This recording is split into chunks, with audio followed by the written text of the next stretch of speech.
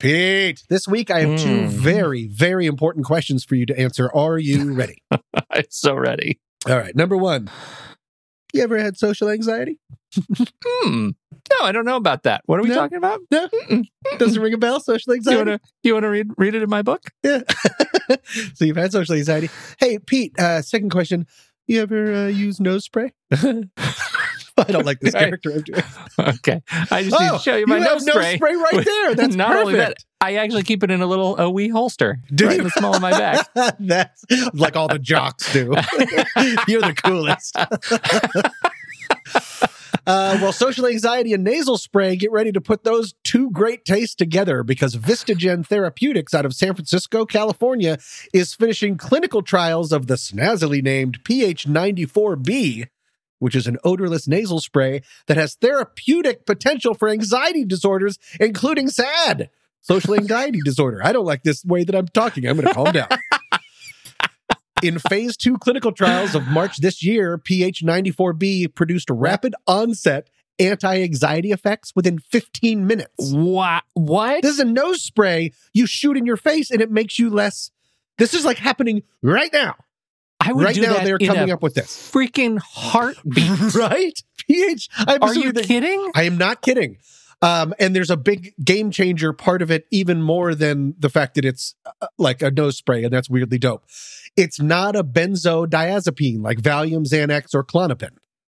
Okay.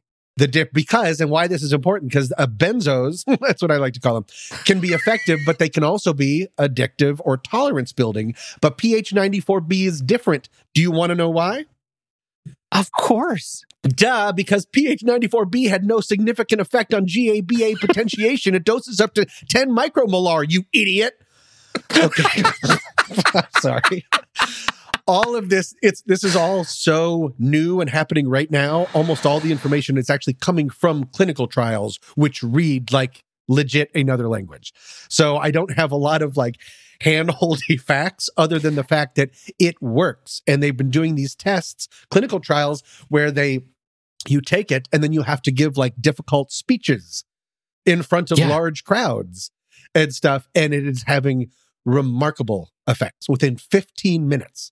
Well, I can tell you, I got so excited the moment you started talking about social anxiety nasal spray that I started trying to find it on Amazon. It's not there yet. No, it's coming. It should be coming, but it's a non-addictive nasal spray that you shoot in your face, and then 15 minutes later, you feel a ton better. Not bad, science. Not bad. And you know what? I think science should really lean in on solutions to complex problems that are resolved by shooting you in the face. No, with nasal spray. Or you don't want to limit. You don't want to put handcuffs on science. No. Yeah. Just shoot it in my face. Yeah. I've been on the road, I've been doing shows. Now we eating steak, remember sleeping on the floor. We Stealing at the gas station when the time was cold. In the kitchen, hot still trying to flip it out the stove. Rocking fake J's, praying that nobody know. Watch them take my dog away, it was way too hard to stay composed. Fight to see the light of day, all this blood on my clothes. I was tired every day, green light, it's time to go.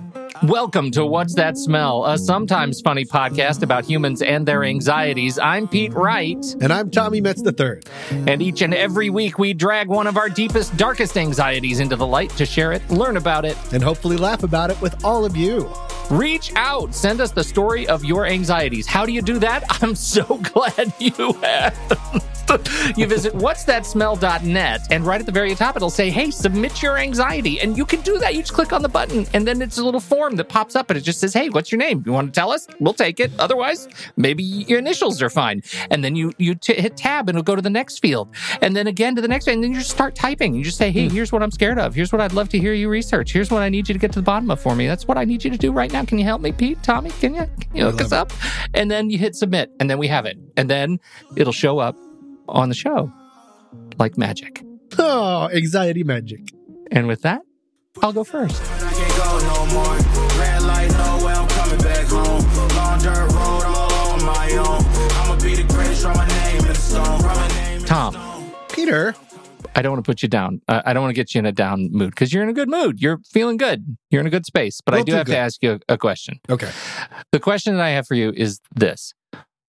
What are you going to get from your parents when they pass away? Guilt? Do you know? I mean, do you know? Like, are they?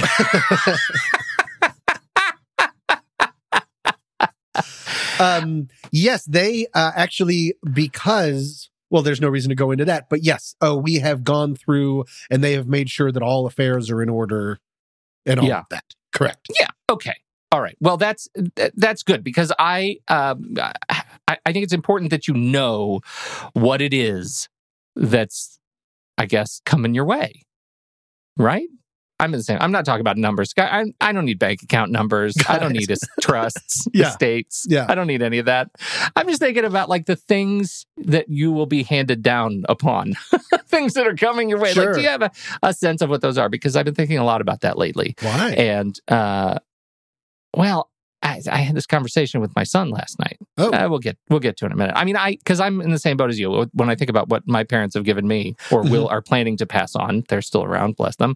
Like, they're in Colorado, they're doing their thing. I don't know exactly. I know where the safe deposit box keys are. I know, I'm an only child, so I get files every now and again. I get this thing they send me, and they say, "Hey, here's something you should keep for one day." And we all know what one day means. Like, one day means it's the end of days. Sure. But none of that stuff really matters, right? None of that stuff really matters. So I started thinking about like what I really get from my parents, mostly because I had this conversation with my son last night.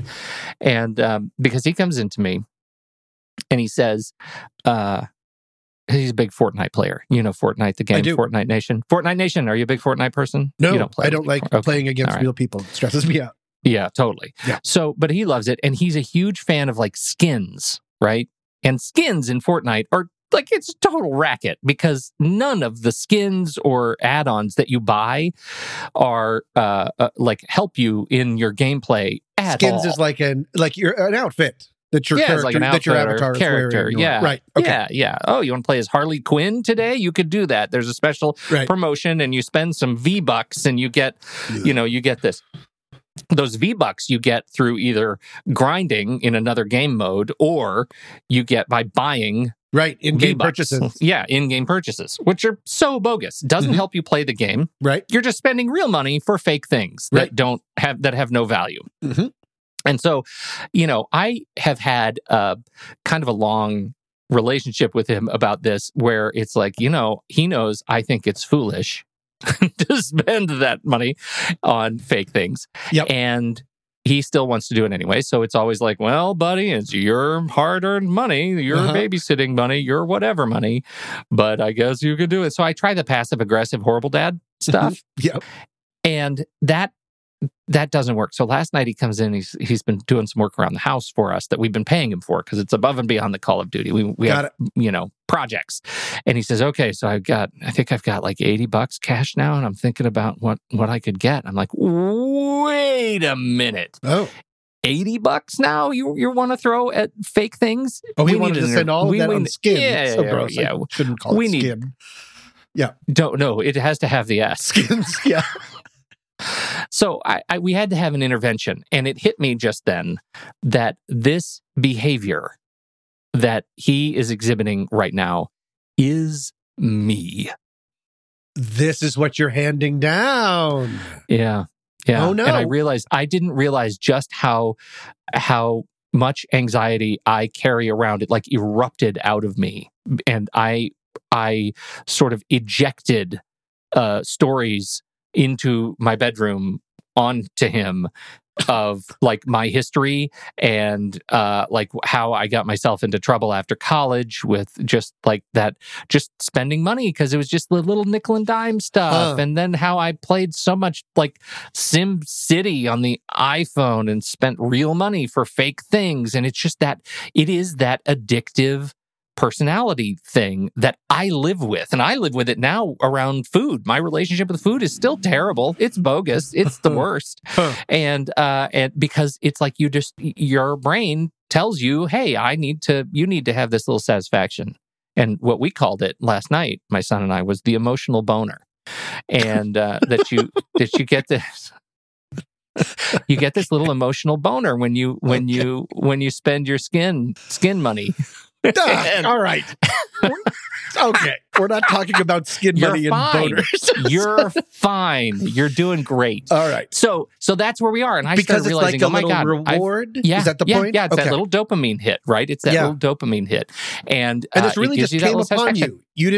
You weren't saying, hey, let's have an intervention because you saw it in yourself. Like this really came out of nowhere. It came out of nowhere. Nowhere. And I've been thinking about it like, for the last 18 hours, I've been thinking, oh my God, this is me. And I realized this is the stuff that I am handing down to my kids because it just really bothered me because what we think about when we think about things we've handed down, there's sweet songs about it and all this stuff. We think about handing down like these treasured gifts that come through a family, and none of that matters. What really matters is I just gave my kids anxiety, right? I gave them anxiety, and so so I talked to Dr. Dodge, right? Who's a friend of the show, Dr. Dodge, who was very helpful last week, and he told me the following. He said, worrying about what we're handing down is very understandable, and naturally. It's likely worse than you think. No.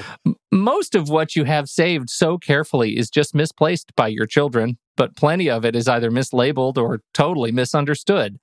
Needless to say, all the rest is just thrown away. Wait.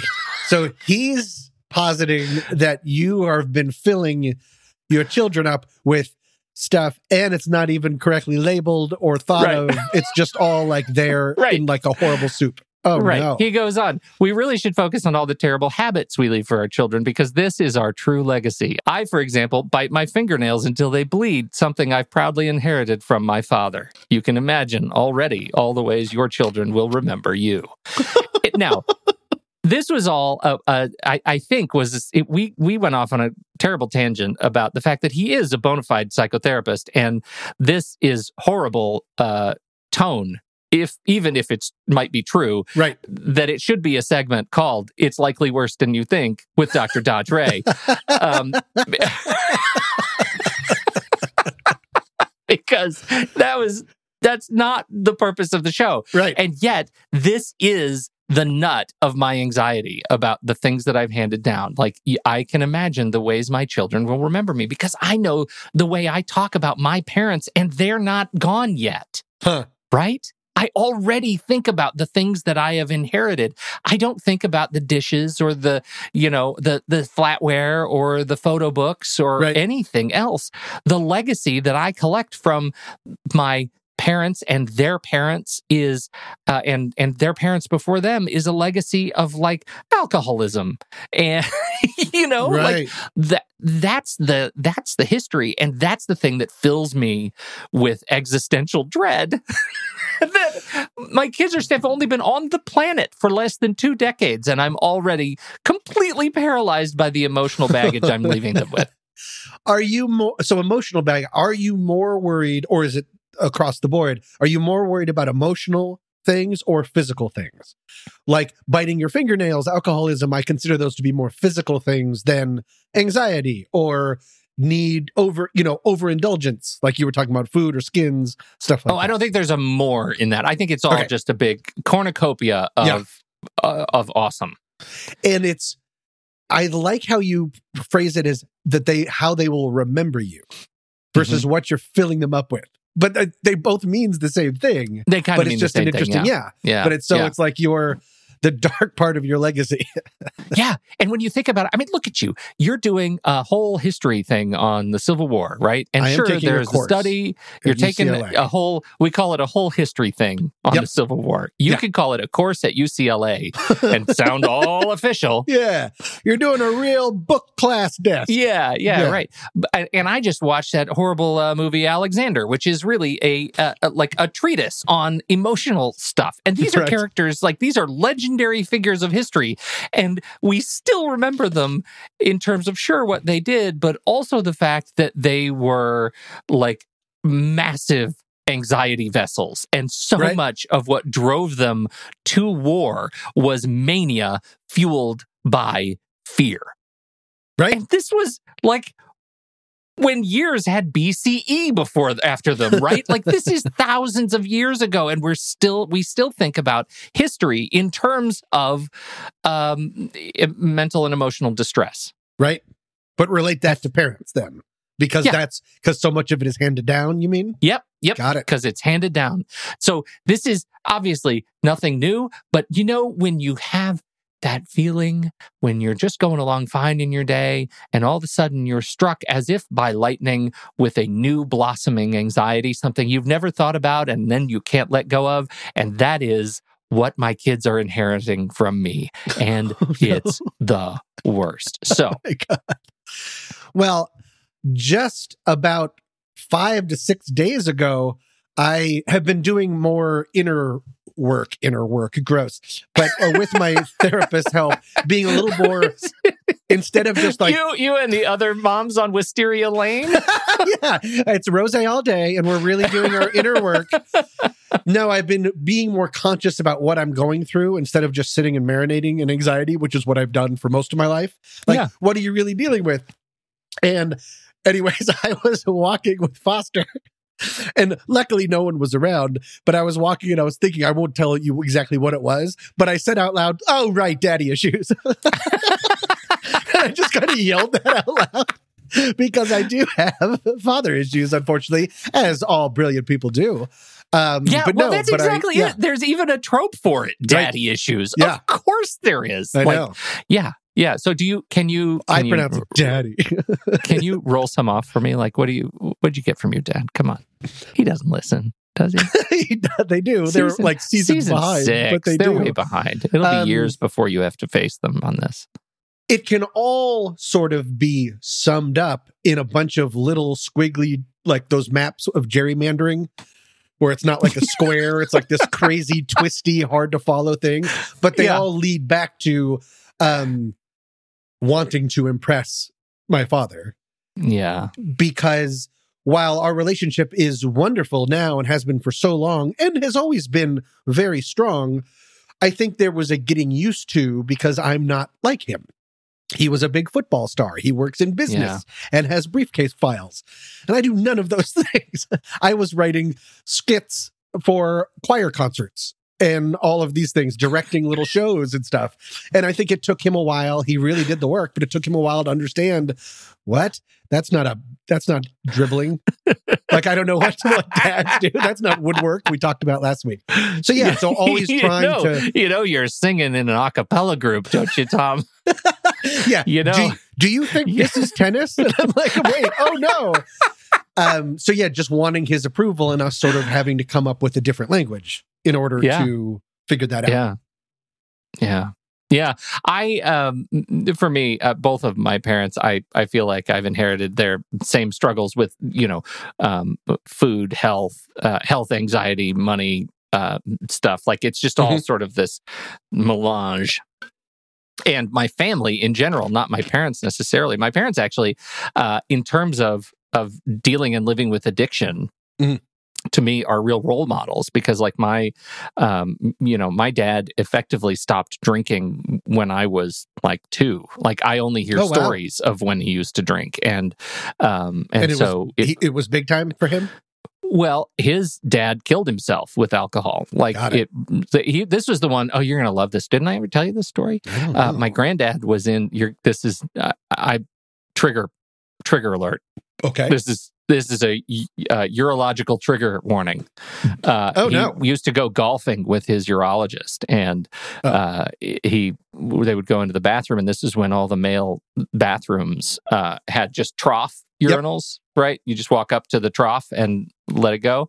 And there were his doctor would like notice my granddad's stream and would see pieces of decaying liver coming out of him. Oh my God. You did say trigger warning, but oh my God. And his response was always, we need to talk about your drinking. And that didn't take. And grandmother died of emphysema, like smoking. Wow. Literally suffocated to death. So I assume if that's the case, you don't let it mellow. All right. All right, folks. This has been What's That Smell? Wow. All right. So anyway, addictive traits, spending fake money on real things, needles, all these things that we're handing down to deal with. So let's talk about what to do. Yeah, what do you do about this? Because I think I have never planned on having children. I love being an uncle. Like, I have a lot of children in my life, creeps. But, that's very important to me. But it's also, I think there is a sort of a piece of me that is worried what I would pass on. Yeah. No, if I were in your shoes, I would absolutely be worried what I'm about to pass on.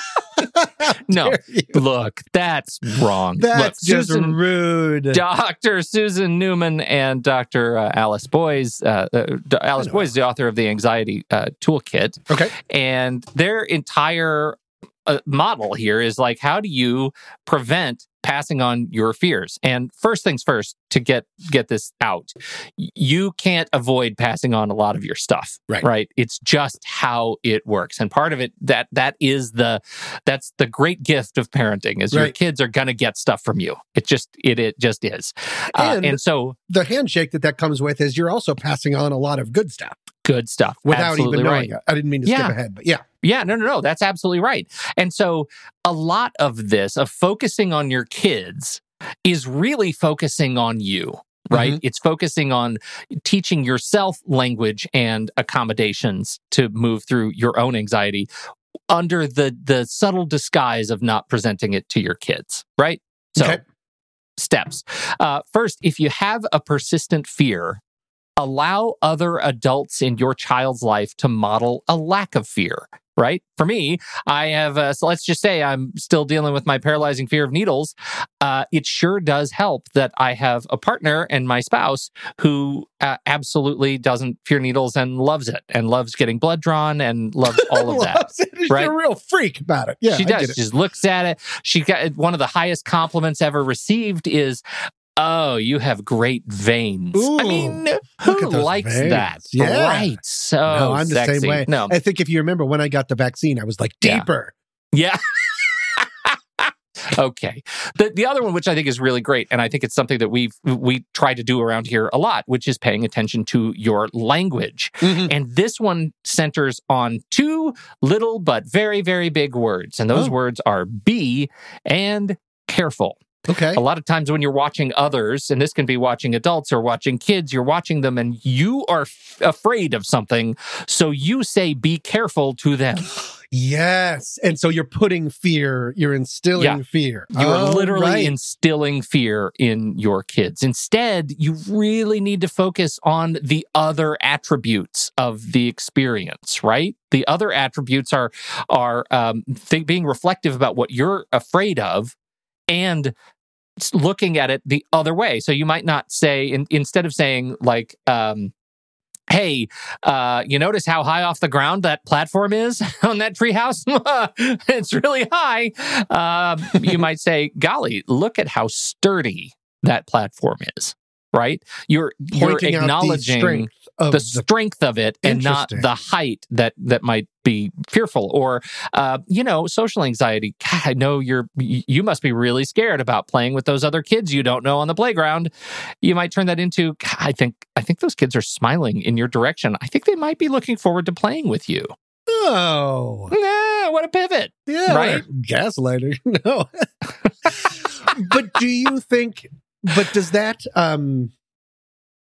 should you then not ask children about their anxiety? Or is that a different thing?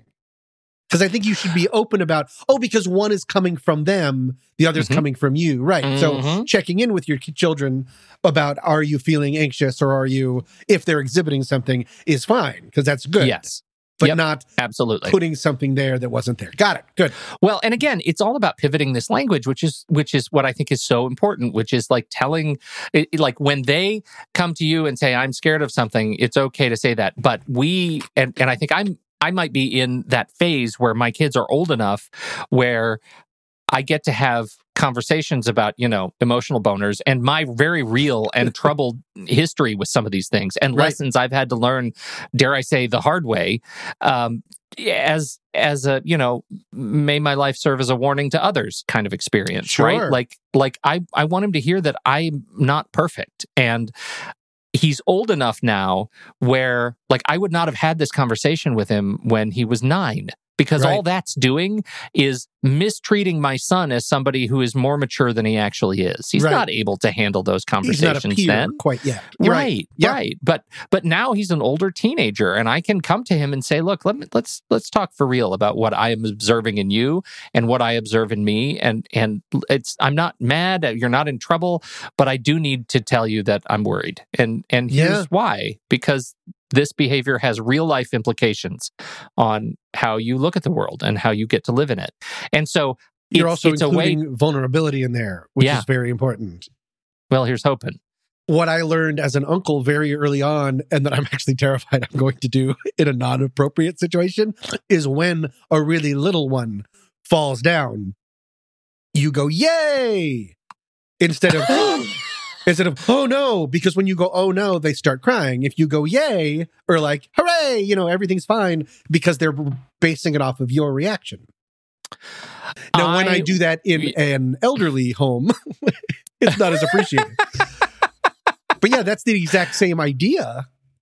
It's just in more of a rudimentary form of just like not exacerbating. Around our house, we have I was in high school, I was in the world premiere musical, The Red Badge of Courage. Oh. The musical. That was a musical? I imagine you really, really like that because, you're into Civil war and stuff. Yeah. No, so so I was in the musical of it, and that has like instilled in me that whole experience of like when you get hurt, when it's just Red Badge of Courage. Got it. You just got scraped. Yeah. Like you did that. That means you did a hard thing. Yeah. You did a hard thing, and you paid the ultimate red badge price. Way to go. Like live on and leave that as a badge of honor. Right. That's usually when I go to a park, my pockets are filled with Purple Hearts, and I'm just giving them out to toddlers and then finding a new park.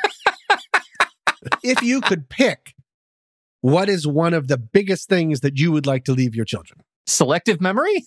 Sure. Your huge collection of nose sprays.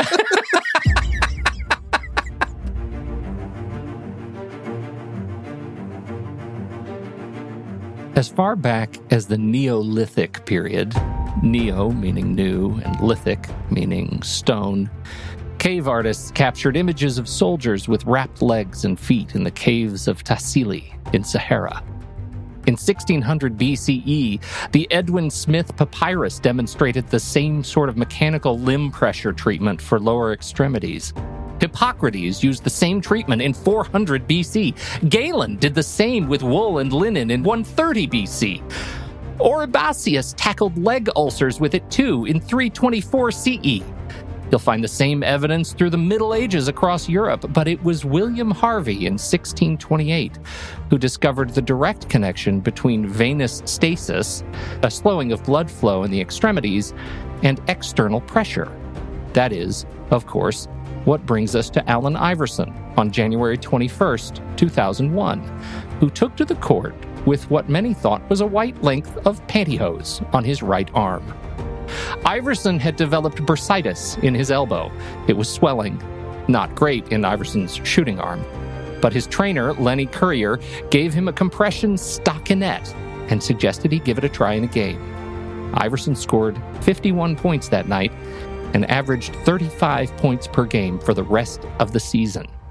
He wore that supporting sleeve for the rest of his NBA career through his retirement in 2011. Of course, most of us don't play professional basketball, but compression sleeves can prevent vein diseases like varicose veins, phlebitis, and deep vein thrombosis, and give extra stability and support to athletes of all stripe. In that way, you might say, the What's That Smell Panic Pals are our compression sleeves, and you can be too. When you become a WTS Panic Pal, you're supporting independent podcasting. We don't track you. We only collect information we need to send you member stuff. No advertising, just 12 more hot episodes of steaming podcast content.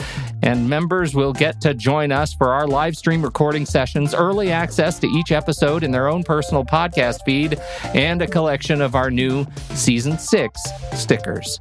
Your donation will not renew. This is a one-time contribution to support the production of Season 6 of What's That Smell?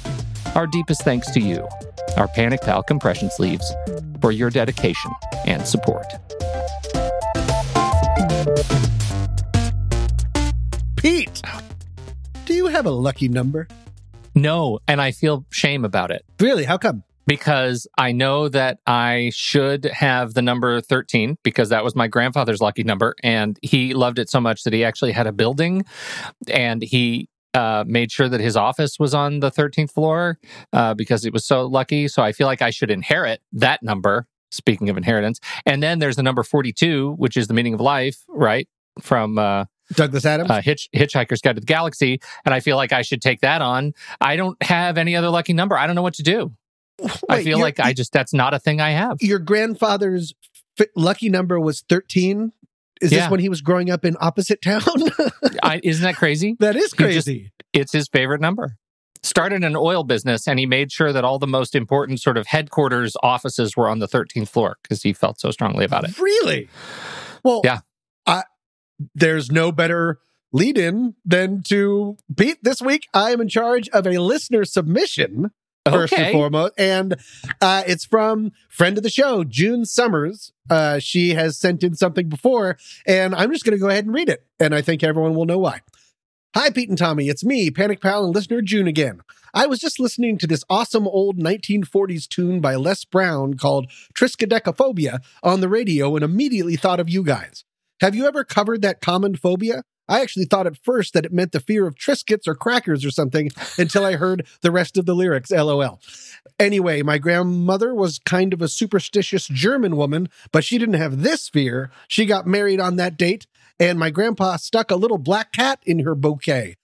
What's wrong with this family? What's the story behind this anxiety? Signed, June. Okay. Triskaidekaphobia, Pete. Have you heard of it before? Is that a fear of the number 13? It is. Triskaidekaphobia, an incredibly common phobia, granted to different levels, but across America. Did you know that this was an option of a phobia? No, because I did not know it was an option. No, because your grandfather called you Little 13, and he always had like 13 carrots every dinner. No, I absolutely 13 was never a number that anybody was afraid of in our house. Interesting, but you know that it lives out in the world. Of course. And I know that, isn't it in China, it means death and something like that. We'll get there. So. Yes. So anyways, It's Triskaidekaphobia, Triskaideka, which is the Greek word for 13, and Phobos, the Greek god of yikes. It is also related to Frigatriskaidekaphobia. I'm really scared. Do you want to guess what the number 13? Do you want to guess what that is? You did say freaking scared of 13. It is Friday the 13th. Friday the 13th. Okay, wait a minute. Say it again, the word. Frigatriskaidekaphobia. Frigga is the name of the Norse goddess for whom Friday is named after. I had no idea any of this. All of this is news to me. This is exciting. Okay. First, let's hear a little bit of that Les Brown ditty that June mentioned, which I'd immediately never heard of and I find absolutely delightful. 1, 2, 3, 4, 5, 6. You're getting closer. 9, 10, 11, 12. Oh no! Stop! Please don't say that next number. Triskaidekaphobia. I got Triskaidekaphobia. And Triskaidekaphobia has got me. There should be a song for every anxiety that's just like this. Les Brown, come on. Sidewalk grates. Yeah, just like everything. Yeah. I'm afraid of needles. Oh no, you're bleeding. We can make one, and that could be our song of the week every week. Oh, yeah. God, that's brilliant. It is delightful. I don't even know who Les Brown is, so this was all great. Thank you, first and foremost, June, for putting that in my life. And now let's talk about 13 real quick. If any of our listeners have a fear of this number, unlike Pete and his weird family, or even just a basic uneasiness, just looking at how that number is treated in real estate and travel tells you, of course, you are very much not alone. Air France, Ryanair, Alaska Airlines, and Lufthansa do not have row 13 on most of their aircraft. In 2015, the New York City-based housing data firm City Realty released a study that found that out of 629 buildings with 13 or more floors, only 9% of the condos actually have 13th floors that are labeled as such. Almost everywhere you go, it jumps from 12 to 14. In January of this year, here's one more for you. The Otis Elevators Company, which is the largest elevator company in the world, estimates that 85% of the buildings with their elevators do not have a 13th floor. This was the part that I was going to ask you, Pete. Does the number 13th or Friday the 13th give you the willies at all? Sounds like straight up no. Straight up no. I don't have any association to Friday the 13th. I do know when it comes because everybody says, "Oh, happy Friday the 13th," and I'm like, okay. Okay. You mean just a day. And you're like a real weirdo about it? Yeah, right. I'm a real weirdo. Yeah. Yeah. Yeah. Oh, and tomorrow's Saturday the 14th. That was a movie, wasn't that? That was Saturday the 14th, the movie. Did you ever see that? Was movie? It was like a horror movie, but it was a parody, I thought. Yeah, it was. It was a horror comedy. Yes, comedy. And Transylvania 65000. That was another movie. That's right. Yeah, of just numbers. Yes. Yeah. I certainly don't dwell on it, but if it is easy to do, I think I might. Like, say it like if I'm getting on Southwest Airlines where you pick your own thing, if there was a row 13, there's a chance I might skip it just because, like, I'm not a superstitious person, but why tempt fate? I don't know. Well, here's the thing. Like, I don't what's going to happen until I do. Yeah. On an airplane, you get in row 13. What is going to happen? Is just that slice of the plane going to fall out of the rest of the plane? Yeah. Nothing. The anxiety mask will come down, but it'll be like filled with like Sprite. And I'll be like, oh no. Yeah. It'll just be my one seat. Even worse, probably like Sprite remix. Ugh. Yeah. So you're right. That doesn't make any sense at all. And yeah, like the 13th floor of a hotel doesn't disappear or fall in the ocean while 14 is doing great. You're right. Just because you don't call it 13 doesn't mean it's not the 13th floor, right? I know. That's the big sort of... You can call it Dogface floor, and it's still going to be 13. I would definitely avoid Dogface floor. That doesn't... And I would avoid that whole hotel, because I'd be like, what are you doing, Comfort Inn? Do you have any idea where this comes from? Fear of 13. Why 13 is so widely... Would you like to know two options? No. Okay. Yes, of course. I would like to know two options. All right. People aren't sure, but here are some guesses. One comes from our old pal, the Bible. At the Last Supper, where Jesus instituted the Eucharist and told his disciples that one of them was going to be a real jerk, there were 13 seats at the table. And who was sitting in the 13th seat? Judas. Oh, no. Judas, that old jerk, except... The Bible doesn't say where Judas sat. The Bible doesn't say where anyone sat. Even in Da Vinci's famous Last Supper painting, which I looked up, Judas is sitting in seat number 5. You can tell it's him because in his right hand has the little bag of silver. But Judas is often thought of as the 13th so much about guest. what you're talking about right now. I have no idea. But little bag of silver, I don't even know what that means. You and I come from very different places. Sorry, Judas betrayed Christ for a bag of silver. Oh, okay. And all right. Like a real jerk, brought it to the Last Supper, said Da Vinci. Know your place. It's so obvious. What, this silver? And it was marked betrayal coins. But so Judas is often thought as the 13th guest, and Jesus is largely thought of to have been crucified on a Friday. Thus, Friday the 13th. There you go. Doesn't really work. No one knows where Judas sat, and probably none of that ever happened. Numerologists say 13 is considered gross. That's their word, gross, because of its relation to the number right before it. Numerologists consider 12 to be a, quote, complete or, quote, perfect number. 12 months in a year, 12 signs of the zodiac, 12 gods of Olympus, 12 labors of Hercules. What? What's that? Okay, clearly I copy-pasted this. 12 tribes of Israel, 12 apostles of Jesus, 12 hours in a clock. It goes on and on and on. So 13 coming after 12 destroys the completeness. What do you think about that? I don't know.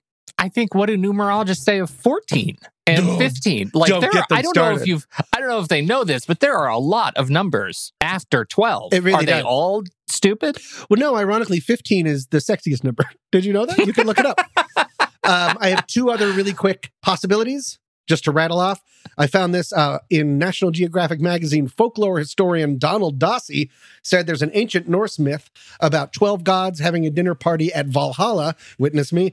The uninvited 13th guest was that old cut-up Loki, and he walked in and and arranged for Hoder, the blind god of darkness, to shoot Balder the Beautiful, the god of joy and gladness, with a mistletoe-tipped arrow. So specific.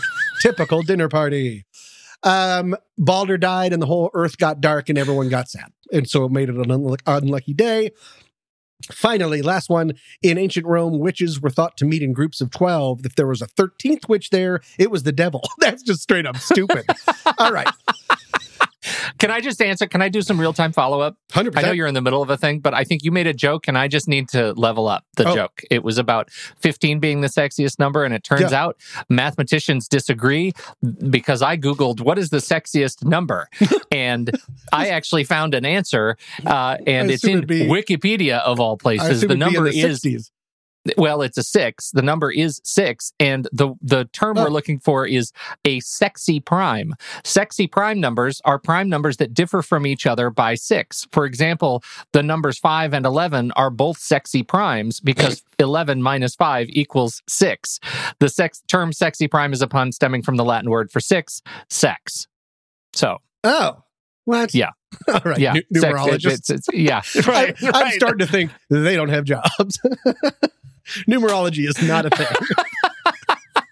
Sitting around thinking about, there you go, like pin-ups of numbers in your bedroom. Weirdos. Right. I don't like it. So the reason I wanted to list those different potential causes is because if you do suffer from triskaidekaphobia or frigidicaphobia, therapists recommend you learn about its cultural history. To know that it comes from somewhere, and a bunch of dumb things like the Bible doesn't say.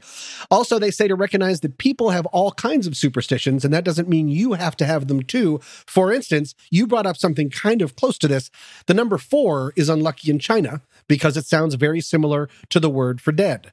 No, that's right. It's not 13. It's 4. Correct. China. That's what it is. Yeah. And number 13, you can 13 up and down the block in Italy because it's the number 17. This is exciting. The number 17 is unlucky in Italy because the Roman numerals XVII can be rearranged to VIXI. V meaning I have lived, which because it's in the past tense means you're dead. Hey, Italy, get outside more. Like, how hard did you have to work to make 17 scary? You just moved all the letters around and it says I have lived, which Italy. Yikes. Anyways. Wow. So what they're saying is, I think pretty much what they're saying, like therapists are like, A, stop it. B, just for once, but you're not alone. And just realize that everything comes from somewhere. And it's, if you can, and then the only real treatment for it, our old friend, exposure therapy, which I guess you just sit on row 13 a bunch. I don't know. Count to 13. Count to 13. 13 Skittles. 13 Skittles. 13 Skittles. Yeah. That's it. 13 toes. 13. Oh, well, all right. You've got a bigger problem. So that's all I have. Thank you so much, June, for writing in. I know June doesn't seem to suffer from this, and neither do you and your weird family, Pete. But in case anyone else is out there, there is a ton more research if you'd like to know more about where it comes from and why you don't necessarily have to choose to worry about it. But if you do, ask Les Brown. Ask Les Brown. Oh, play us out, Les. Cause triskaidekaphobia's got me. Thank you all so much for joining us for this episode. This week's tune is Coming Back Home by We Are the Good and Scooty Wop. Coming up next week. Wow. Because I don't think I get involved, or maybe there is a weird taken Liam Neeson part of me that would be so offended, I think I would have to get involved. And that's going to be a lose-lose, Pete. I'm not taking anyone down. If anything, I will accidentally be like, fine, and I'll let myself out of the airplane. Like, no one's afraid of this guy. Oh, my God. A lot of Americans have gotten more buoyant. Are you talking to me right now? Never! Of course not. Jeez, man. What do you think? Good. Why are you just staring at me? You were talking. You're like a taxidermy dog. You were... How dare you? I was using conversation face. Until then, I'm Tommy Mess III. And I'm Pete Wright. Thanks for downloading. We'll be back next week on What's That Smell? Coming back home. Coming back home. Coming back home. Y'all coming back home. Y'all coming back home. I'm coming back home. Y'all coming back. Push it to the limit. I can't go no more. Red light.